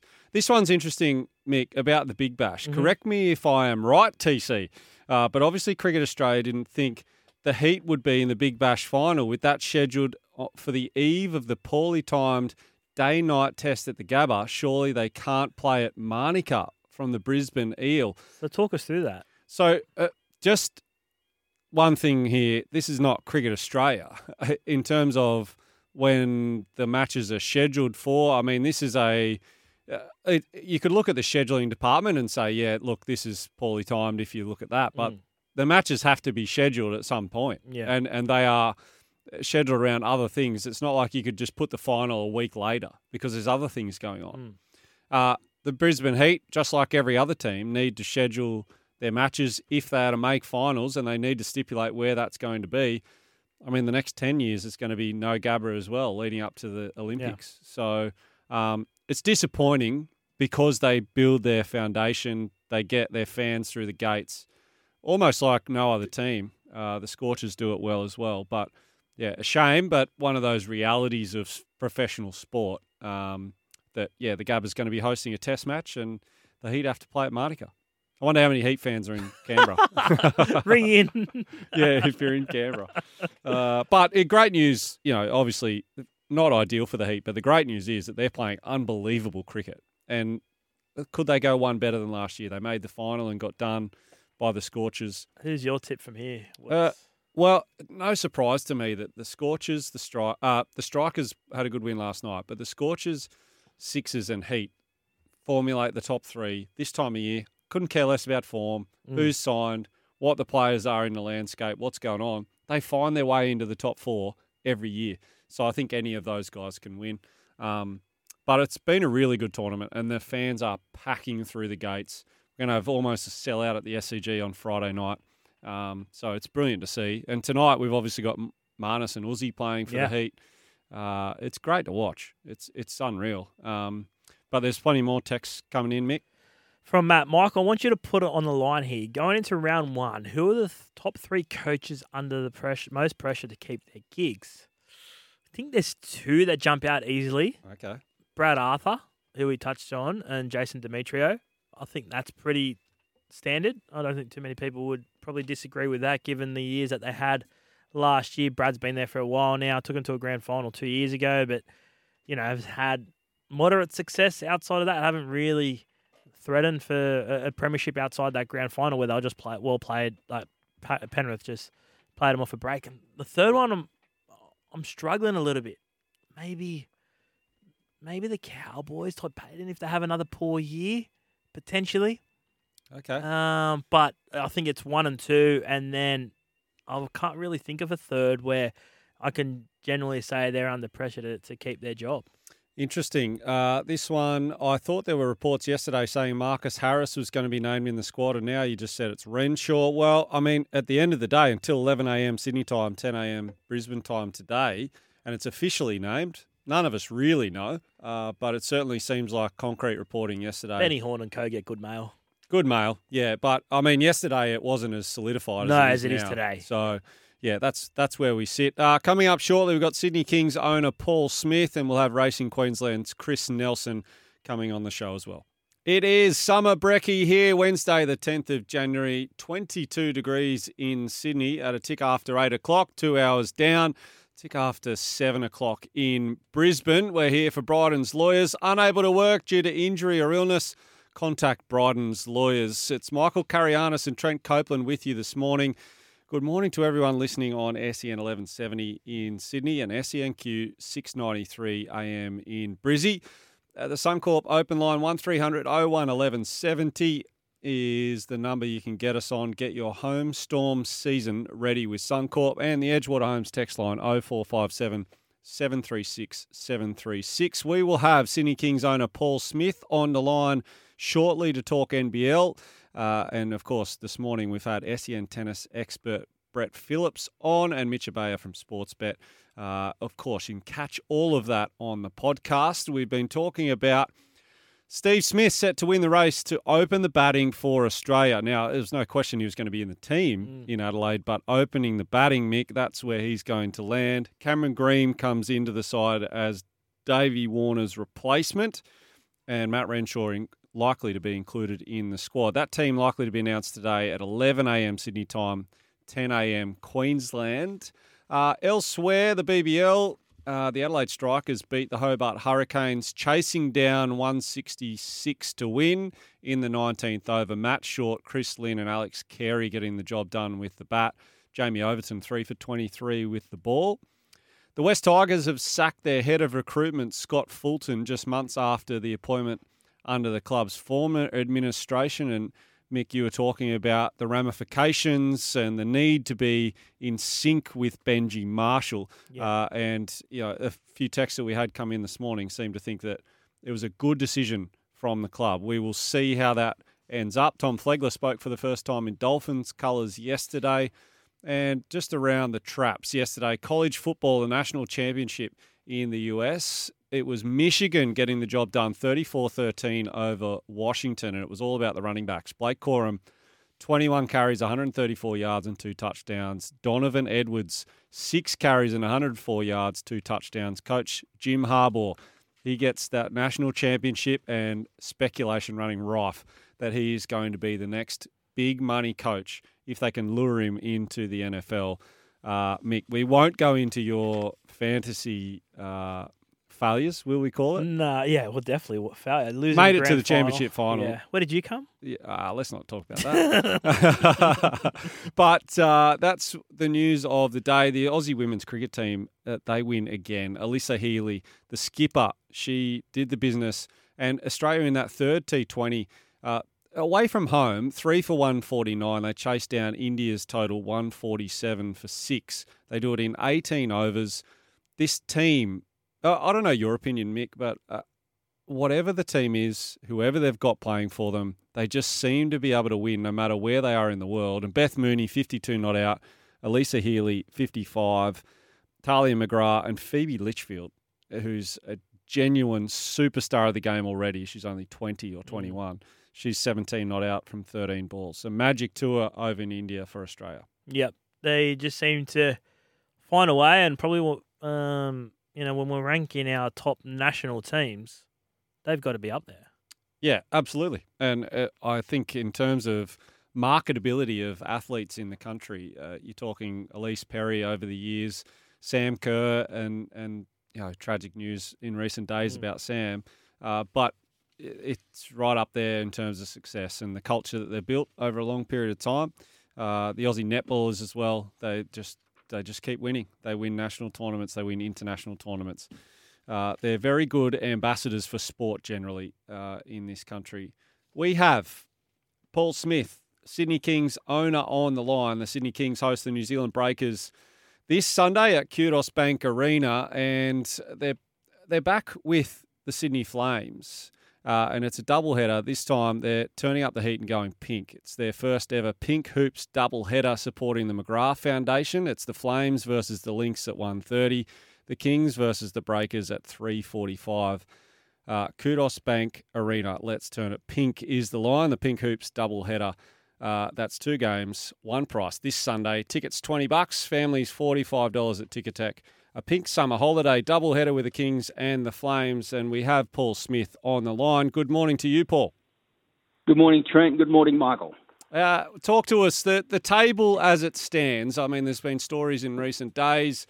10-10, and I believe sitting in 4th position on the table, mate. Your opinion, just in basketball terms, performance on the season thus far?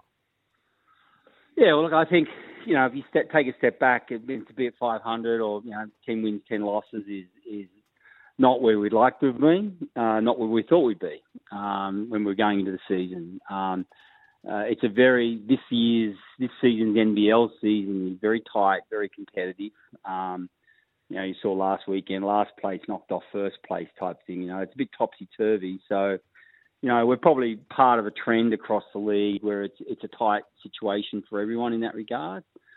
Look, there's no doubt at all, as I said a moment ago, that we have higher expectations than that. We're disappointed in it, but, we also have to deal with the reality of where we're at. We can't sit around crying about it. The circumstances are that we've got to, the team, coaching staff, management and ownership have to sort of dig in and focus on coming out the other side in the next few games. Every game's critical from here on in. We've got Adelaide on Thursday night, and then we're back in Sydney on Sunday for the doubleheader, which you mentioned. And it's just one of those circumstances we find ourselves in. And, it's the beauty of sport. This is a test for us. It's a test for our organisation, and we'll see how we go. There's obviously been some suggestions over the last couple of days that the coach is under pressure. How genuine are those reports? Well, it's always interesting when articles refer to unnamed sources. I certainly did not receive an approach from the Daily Telegraph to comment on anything in that regard. Myself, our position is quite clear. The coach is under pressure. The players are under pressure. The management's under pressure across the board. There's no doubt about that. But we're not focused on anything regarding someone's tenure, either a player or a coach at this point in time. That's not the focus at all. Any pressure that anyone's experiencing is all about performing. That's what it's all about. It's not about keeping your job. Unnamed sources, when you mention that, I look at Mick and think to myself, how many stories have you written over the years and mentioned unnamed sources? Anyway, We'll park that one. But I think it's a fair point. But as Mick is now, I'm pretty open about things. Where he's sitting here talking now, I don't resile away from these conversations anywhere. If anyone comes to me, any journalist comes to me and asks me these questions, I'll give them an answer. I don't go in background. That's not what I do. Yeah, and to be honest, I was saying as we were about to have you on, I love your engagement on social media, your ability to speak frankly and honestly. I think there should be more of it in Australian sport, so kudos for that. What about the attendance numbers? We've got some data here that it was released yesterday. The NBL is only behind the NBA and the EuroLeague on average attendance numbers. What do you think? Can you put your finger on why the NBL is on such a high, and particularly the relationship of the Kings and Sydney fans is phenomenal right now? Yeah, it is pretty good. And even with the struggles we've been having on court, we're still experiencing extraordinary crowd numbers. And I think we're heading towards 15-20% up on last season ourselves alone. So, I think we're part of a trend across the league. What can you put your finger on it? Look, if I could, mate, I would, and then I'd bottle it and I'd sell it.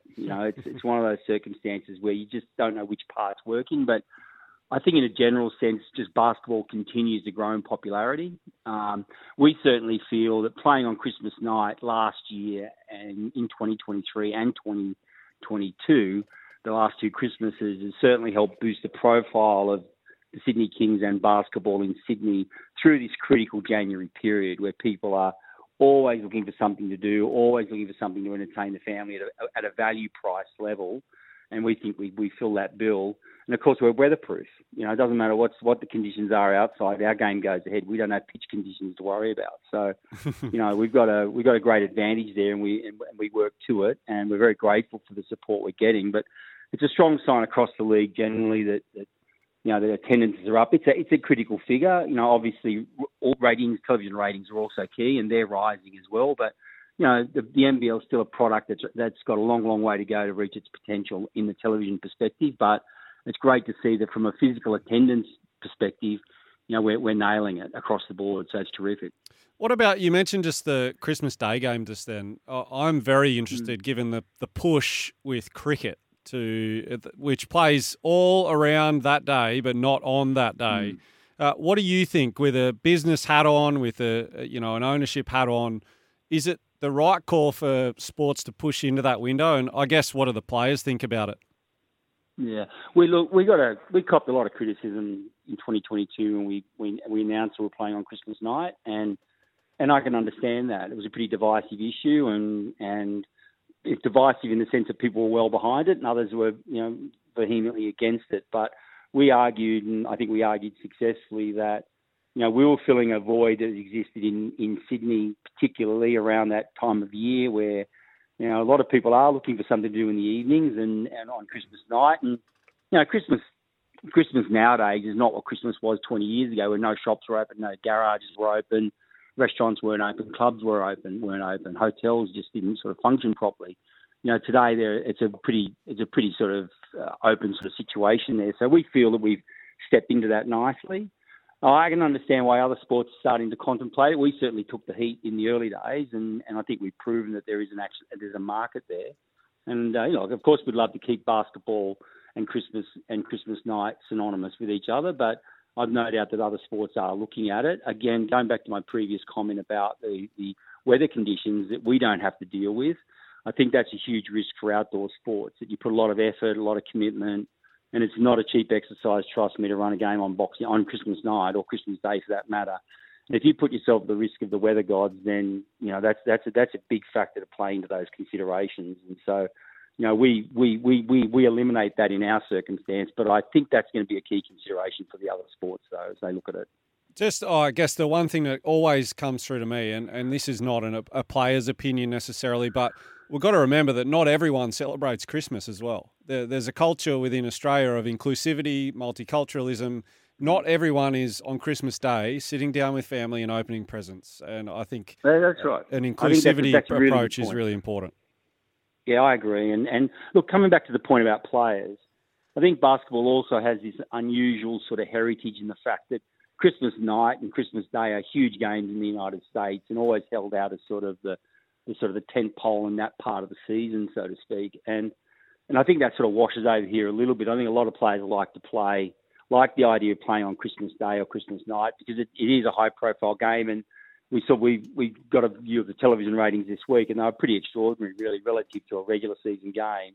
It's a very well-watched game and it's well appreciated. So I think the players buy into it. And, of course, we play in the NBL, we play Christmas Eve, and we play Boxing Day. And anyone that's familiar with the circumstances around teams that travel for sport, if you play Boxing Day, you're travelling Christmas Day. You're spending the day on the road to get to where you've got to be to because you've got to be in town the night before the game. And we sort of threaded the needle a little bit this past Christmas with the Illawarra Hawks because if they're just local, they didn't have to be in Sydney the night before. They could be at home and then travel up in the morning for the game. So it's it was a convenient fit for us. But the players, I believe, are well behind what we're doing, and it does meet the needs of a very diverse community which Sydney represents, definitely. Back onto the court, what have you or you guys identified that you need to do better to finish the season strongly? Oh, I think it's defense and four-quarter effort. I think there's no doubt about that, and that's it. It's a pretty simple formula, and those aren't things you can just flick a switch. It's got to be people got to lean into that, and that's been the focus from a coaching perspective and from a player perspective as well. So, those formulas are pretty clear, and we'll move through that. But I think that it's really important to reference this at this point in time that sports are passion, and trust me, I've had some sleepless nights over the circumstances we found ourselves in the last few weeks. But we need to bring an awful amount of perspective to what we're doing in sport when we consider what we're trying to achieve and what we will achieve on Sunday with the Pink Hoops doubleheader. One of our dearest people in our organisation, is suffering breast cancer, Tanya Mangakakia, and her circumstances are such that she's had to retire medically from playing, and she's moved over to our coaching staff. It's suffering from breast cancer. It's a huge blow to us. It's obviously an incredible and devastating effect on her as a person and her career. But we're heavily committed to what we're doing with the McGrath Foundation and building the profile.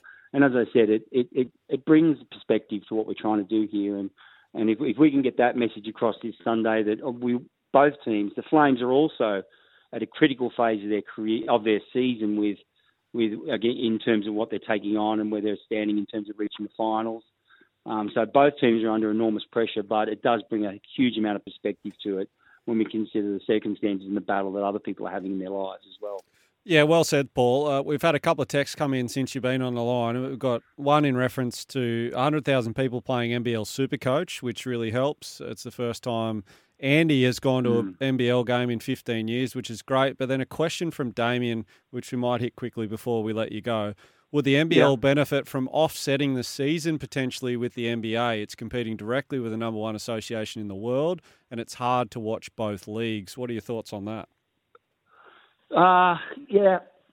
Well, that would mean that the NBL would move to winter, and I think that would be a backward step. I think Agreed. Many would argue against that. I get that, but in my opinion and my opinion only, and I don't speak for anyone other than myself, but I certainly don't speak for the league, but I feel that the rubbing up against the NBA is actually a really positive thing for us. It puts basketball in the mindset, and let's be clear here that the majority of Australians that are interested in basketball are interested in the NBA, and what we've got to do is sort of bring those people over to the experience of the NBL, like your previous text message said, that for the first time in 15 years they've gone to a game. That means we're starting to get that right, and I think the product we present in Sydney is as high a quality in terms of anything in the world in regards to presentation, arena, so on and so forth. So I think I hear what your listener is saying, but I think that would be a retrograde step for us. And look, we enjoy this very, very neat window between basically the NRL and AFL grand finals are over and the NBL kicks off, and we like to be out of Dodge before the season starts. Now, both the both the AFL and the NRL have seasons have crept forward due to scheduling and other things, and that's cool. But by that stage, our regular season's completed. And I think we've just got this very neat window right now. It works very well. It certainly works from a broadcaster perspective as well, which is a key consideration. Yeah, absolutely. And we're starting to see more and more players like LaMelo Ball and those guys that are getting drafted, stashed in this league and playing and going back over. And when they get back into the NBA, they are dominating, which is great to see. Mate, I love your work. Paul, thanks very much for joining us this morning. The Sydney Kings host the New Zealand Breakers this Sunday at Kudos Bank Arena. You can get your tickets through Ticketek. Good luck for the rest of the season, Paul. All the best, guys. Thanks very much, and thanks for your support. Appreciate it. Easy. It is SEN Brecky, Trent Copeland and Michael Carayannis. For those of you north of the border, a reminder that Maccas are proud sponsors of Little Legends, supporting grassroots sport across Queensland. Mick, speaking of Maccas, headline today, McDonald's launches never-before-seen menu items in Australia. Now, I want to get your honest opinion on a fritter that has been described as the ultimate snack of summer. Yes. Well, I think it depends on where you stand with pineapple on pizza. I'm a fan. Well, I'm not. Okay. I'm not really I like pineapple in isolation. Yeah. But on my pizza, I'm not loving it. And then looks like they've got a pineapple themed of everything that you could want at Macca's. There's a pineapple sundae. Pass. Okay. Pineapple fritter. Not for me. But you, what about you though? Cheers, Macca's. Thanks for that. Yeah. But if you're a pineapple on pizza guy, you probably for these? I'd be. You're going to duck in. See, it's not something that I would go out of my way to order at McDonald's. But, when it's on pizza, I like it. And like you say, as a fruit, it's up there with the best. But good on Maccas for trying something new. They're obviously struggling and just trying to reinvigorate their monopoly on the market. But always interesting. Hey, tell us what you think on the open line, 1300 01 1170 about that. Any of the footy stories we've been covering today. The cricket as well, whether Steve Smith should open the batting, is it the right call that Australia have made? But talking about cricket, the Australian women's cricket team, we've got Andrew on the line from Brizzy. You wanting to talk about that team and one particular member. Good morning, Andrew. Yeah, good morning, gentlemen. Good morning. Yeah, I just I listen to you guys a hell of a lot, and I just don't notice the accolades coming towards Elise Perry for her 300th game. I think we should be celebrating that hugely. That's a massive accomplishment. 300 games for your country. Yeah, absolutely, Andrew. I couldn't agree more. And thanks for listening regularly. We were talking about it yesterday, Jaleesa and I, about the achievement and the significance that, and even in the interview after the match, she was saying, well, there's a potential I could get to 400 while ever I'm feeling like I'm enjoying it and contributing. She is literally one of the most marketable athletes in the entire country, Mick, and has played for her country in football, the Matildas. She scored World Cup goals in quarterfinals. Magic athlete, but also a really great ambassador, inspiring a generation of kids to play sport. Yeah, no doubt. I wonder if it hasn't got the airtime potential that it deserves because it's happened overseas as well and not the greatest time slot potentially. But no, you're right, Andrew. 300 games for Australia across all the formats is remarkable. Yeah, great player and great call, Andrew. Thanks for ringing in. Time now for the news. Thanks, Nathan. We're here for Bing Lee, better living every day. And we're also powered by Kubota. For over 40 years, we've been making tomorrow matter, shaping and building Australia together.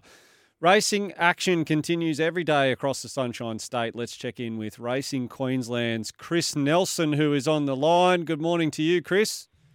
Good morning, Trent. Good morning, Michael. The Magic Millions draw yesterday, mate. Tell us what happened.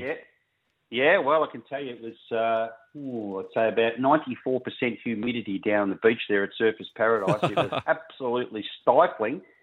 And we had the barrier draw, of course, for the two feature races on Saturday, the Magic Millions 2-year-old Classic and the Magic Millions 3-year-old Guineas.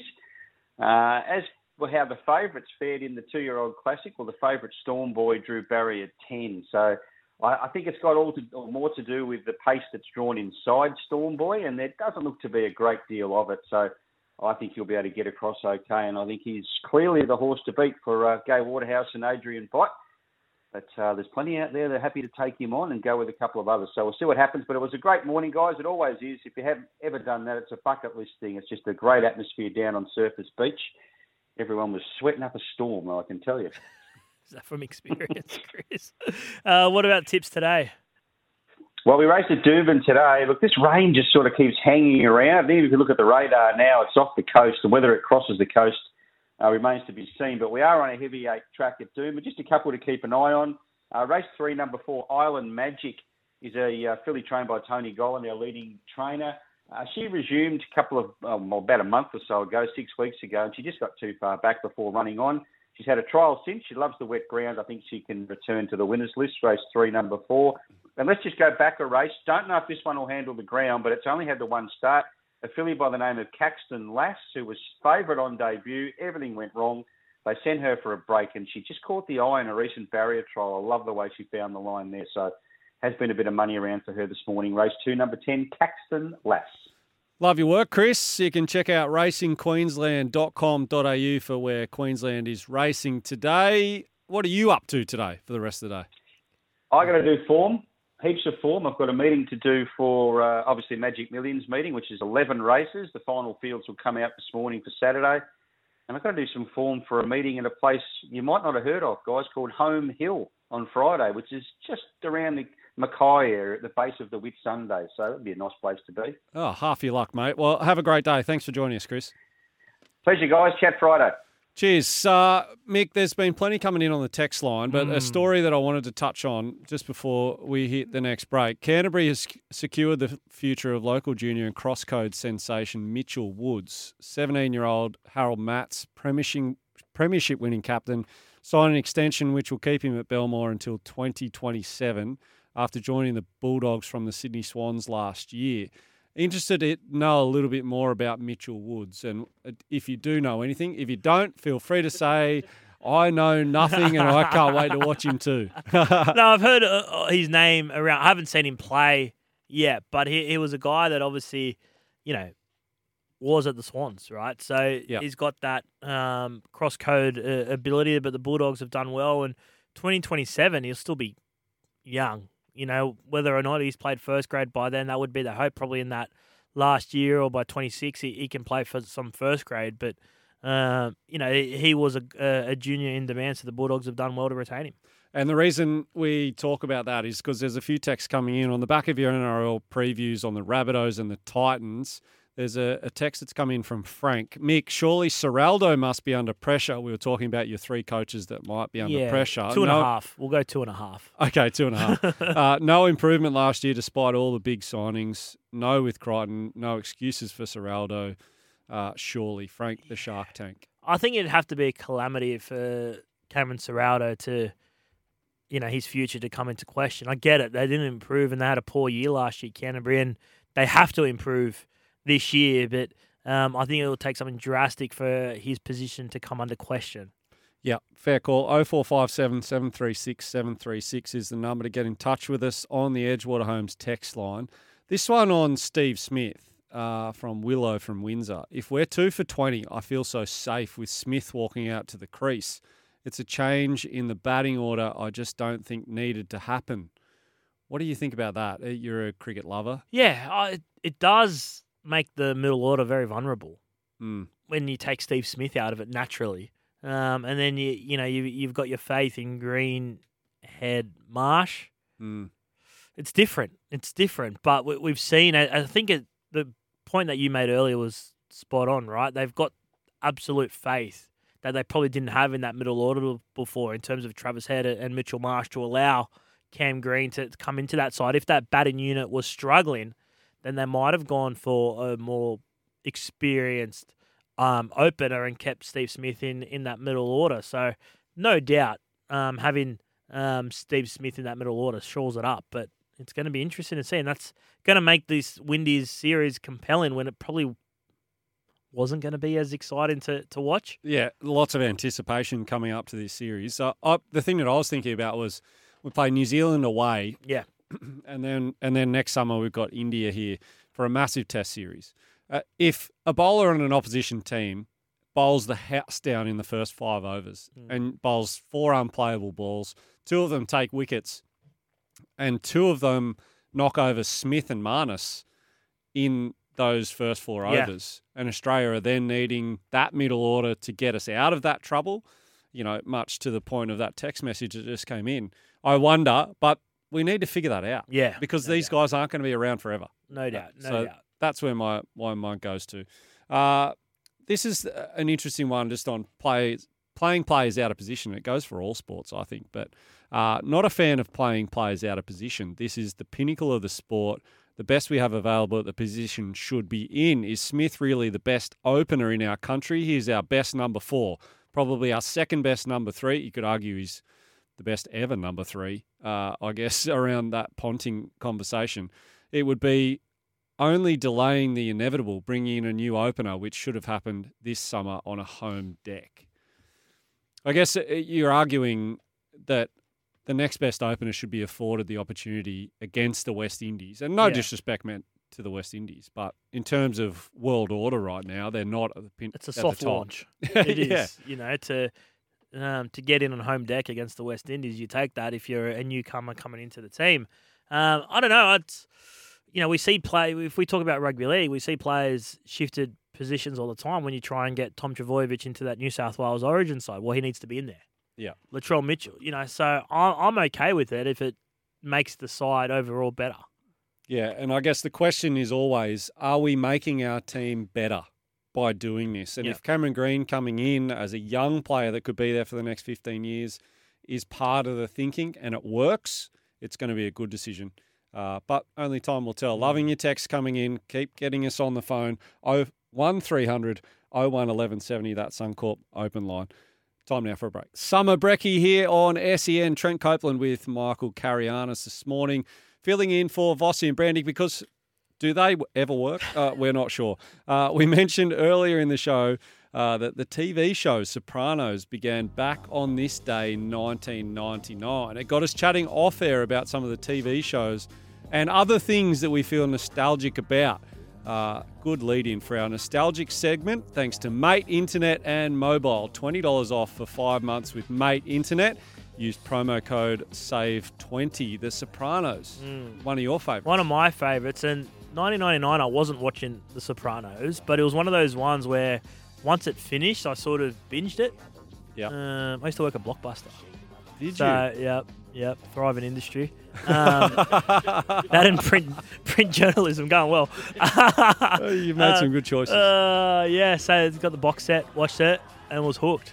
Yeah. I didn't get into Sopranos, as I said before, but my nostalgia comes from when I was a kid and watching all sort of sports. I used to have football jerseys, like soccer jerseys, that is, and cricket in particular. Yeah. As a kid growing up, I used to have, the nostalgia came from the Michael Bevan, Millichamp and Hall cricket bat when he raised it up. We were talking about Tiger Woods and Nike separating yesterday. That sort of thing led me to think nostalgia, and particularly, you were talking about the Gray Nichols and things like that. I always wanted a Gray Nichols back because Michael Slater was my favourite cricketer. When I was playing cricket, I had a Gray Nichols bat. Yeah, and I would never tell him. I work with him now on Channel 7, but I'd never tell Greg Blewett. Mind you, I'm about to do it on air, so I'll probably hear it.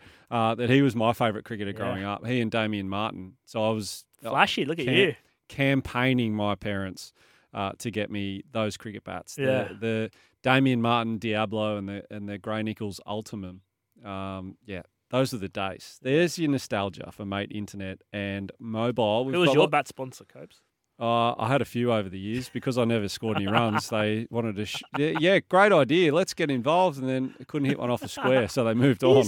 How many first class centuries did you score? One. There you go. And it was a while ago. Most recently, GM. They were good to me. They were good. They got me to the end of the career. 1300 01 1170. What is your nostalgic moment from your childhood, or when you're thinking back about sport in reference to Tiger Woods and Nike, or even just nostalgia in general with the Sopranos and things like that? Get in touch with us on the Suncorp open line, 1300 01 1170 or 0457 736 736. Plenty of texts flowing in this morning. Mick, what's on the top of the queue there? A lot of discussion around pineapple. Oh, yes. The big G. I'm with Michael in regards to pineapple. So I was not a fan of pineapple on my food. I like pineapple as a standalone entity, but not in my food. Not on top of my meals. This is an interesting question here from Michael from 461. Trent, do you know if many junior cricketers specialise as openers? From what I've seen, the best batters will bat at either 3 or 4. Yeah, that's an interesting question. I mean, generally in junior cricket, the players that have the most natural talent and ability will bat in the top 4. Not necessarily just opening, but coaches at the junior level are also not they're parents, they're managers, they're not experienced coaches, so they will often just put the player that loves the game, has a temperament and a decent technique up at the top. But when you're starting to get into representative cricket and pathways and things like that, it's often spoken about that batting at number 5 and 6 you won't be looked at. Yeah. So batting in the top 4, opening down to number 4, even at state cricket for players that are being looked at to play at the next level, it's often spoken about that way. So I don't think it's a hard and fast rule, but always encouraged to be batting at the top and testing yourself. Gary sent us a text saying, so my mum shares a birthday with Rod Stewart, so hopefully you wish your mum a very happy birthday, Gary, from all of us here. And sent with a gentle effect. That's nice. Yes. That is nice. What about this one, Simon? People who put pineapple on pizza should be placed on a terror watch list. It's a bit harsh. Wow, I've been caught a lot of things in my life. That's harsh. Yeah. that is up harsh. there. Yeah, that is harsh. G'day, boys. This one from Joseph in Brisbane. If Bancroft is overlooked, then it's not fair to say that form from the Sheffield Shield is irrelevant. Yeah, this is the thing, right? So, and we mentioned it off the top this morning. There's been Kim Hughes, Mitch Johnson, a lot of former cricketers and a lot of public rhetoric that says that it's a slap in the face to the Shield if Bancroft doesn't get picked. Well, Marcus Harris has churned out run after run after run in the Shield for many years. So is Cameron Bancroft. So it's certainly not a slight on them. But Cameron Green's been away playing in a World Cup. He's been representing Australia in other formats. He's played Test cricket, and he's also played one Shield game this year, and he got 93 in that. And he's been batting in the top 4 for basically his entirety of his career since he started. So, look, I just think it's, yes, there's a great resume being put forward by Cameron Bancroft, but keep doing it. Yeah. And if you do keep doing it, I think it's an absolute myth. Let me bust a myth for you that Andrew McDonald, George Bailey, and the Australian selection group, Tony Dodemaide, would have a blacklist on Cameron Bancroft because of Sandpapergate or what's happened in the past. Just not the case. So let's just acknowledge that there's some blokes out there putting up really good resumes that, unfortunately, in the Australian cricket team, it's hard to crack into. And Steve Smith is a bloody good cricketer. He moves up to the top of the order. Cameron Green, potentially one of our greatest all-rounders when he finishes his career, if things go right. So that's where we're at. And it's unfortunate for Cameron Bancroft and numerous others, Matt Renshaw included. So it's a tough one, but that's my opinion. Yeah, but we've got some more texts rolling in around nostalgia. Big G, MASH. You wouldn't have been a MASH guy. I've seen it on a lot, but never watched it. I'm the same. I'm the same because they used to play it a million times on TV and it used to be on.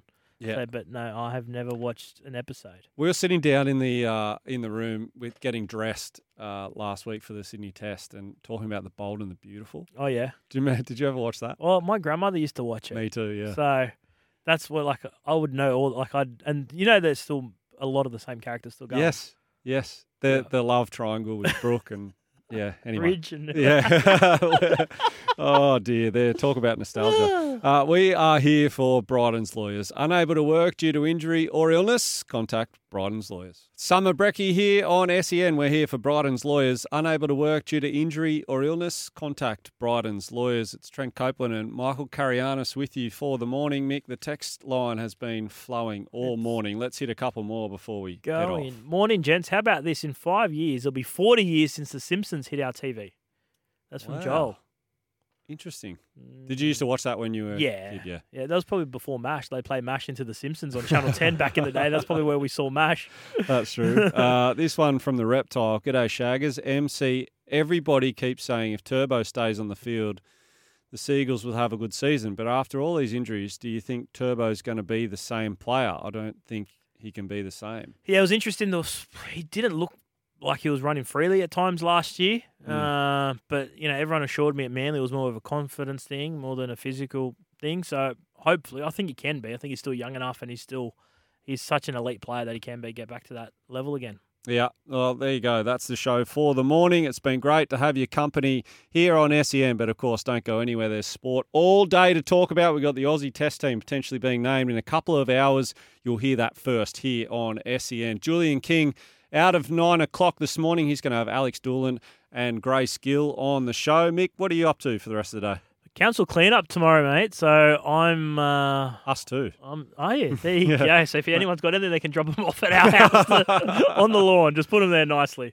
Straight to work for me. So we'll catch you tomorrow. Thanks for joining us this morning here on SEN Summer Brecky.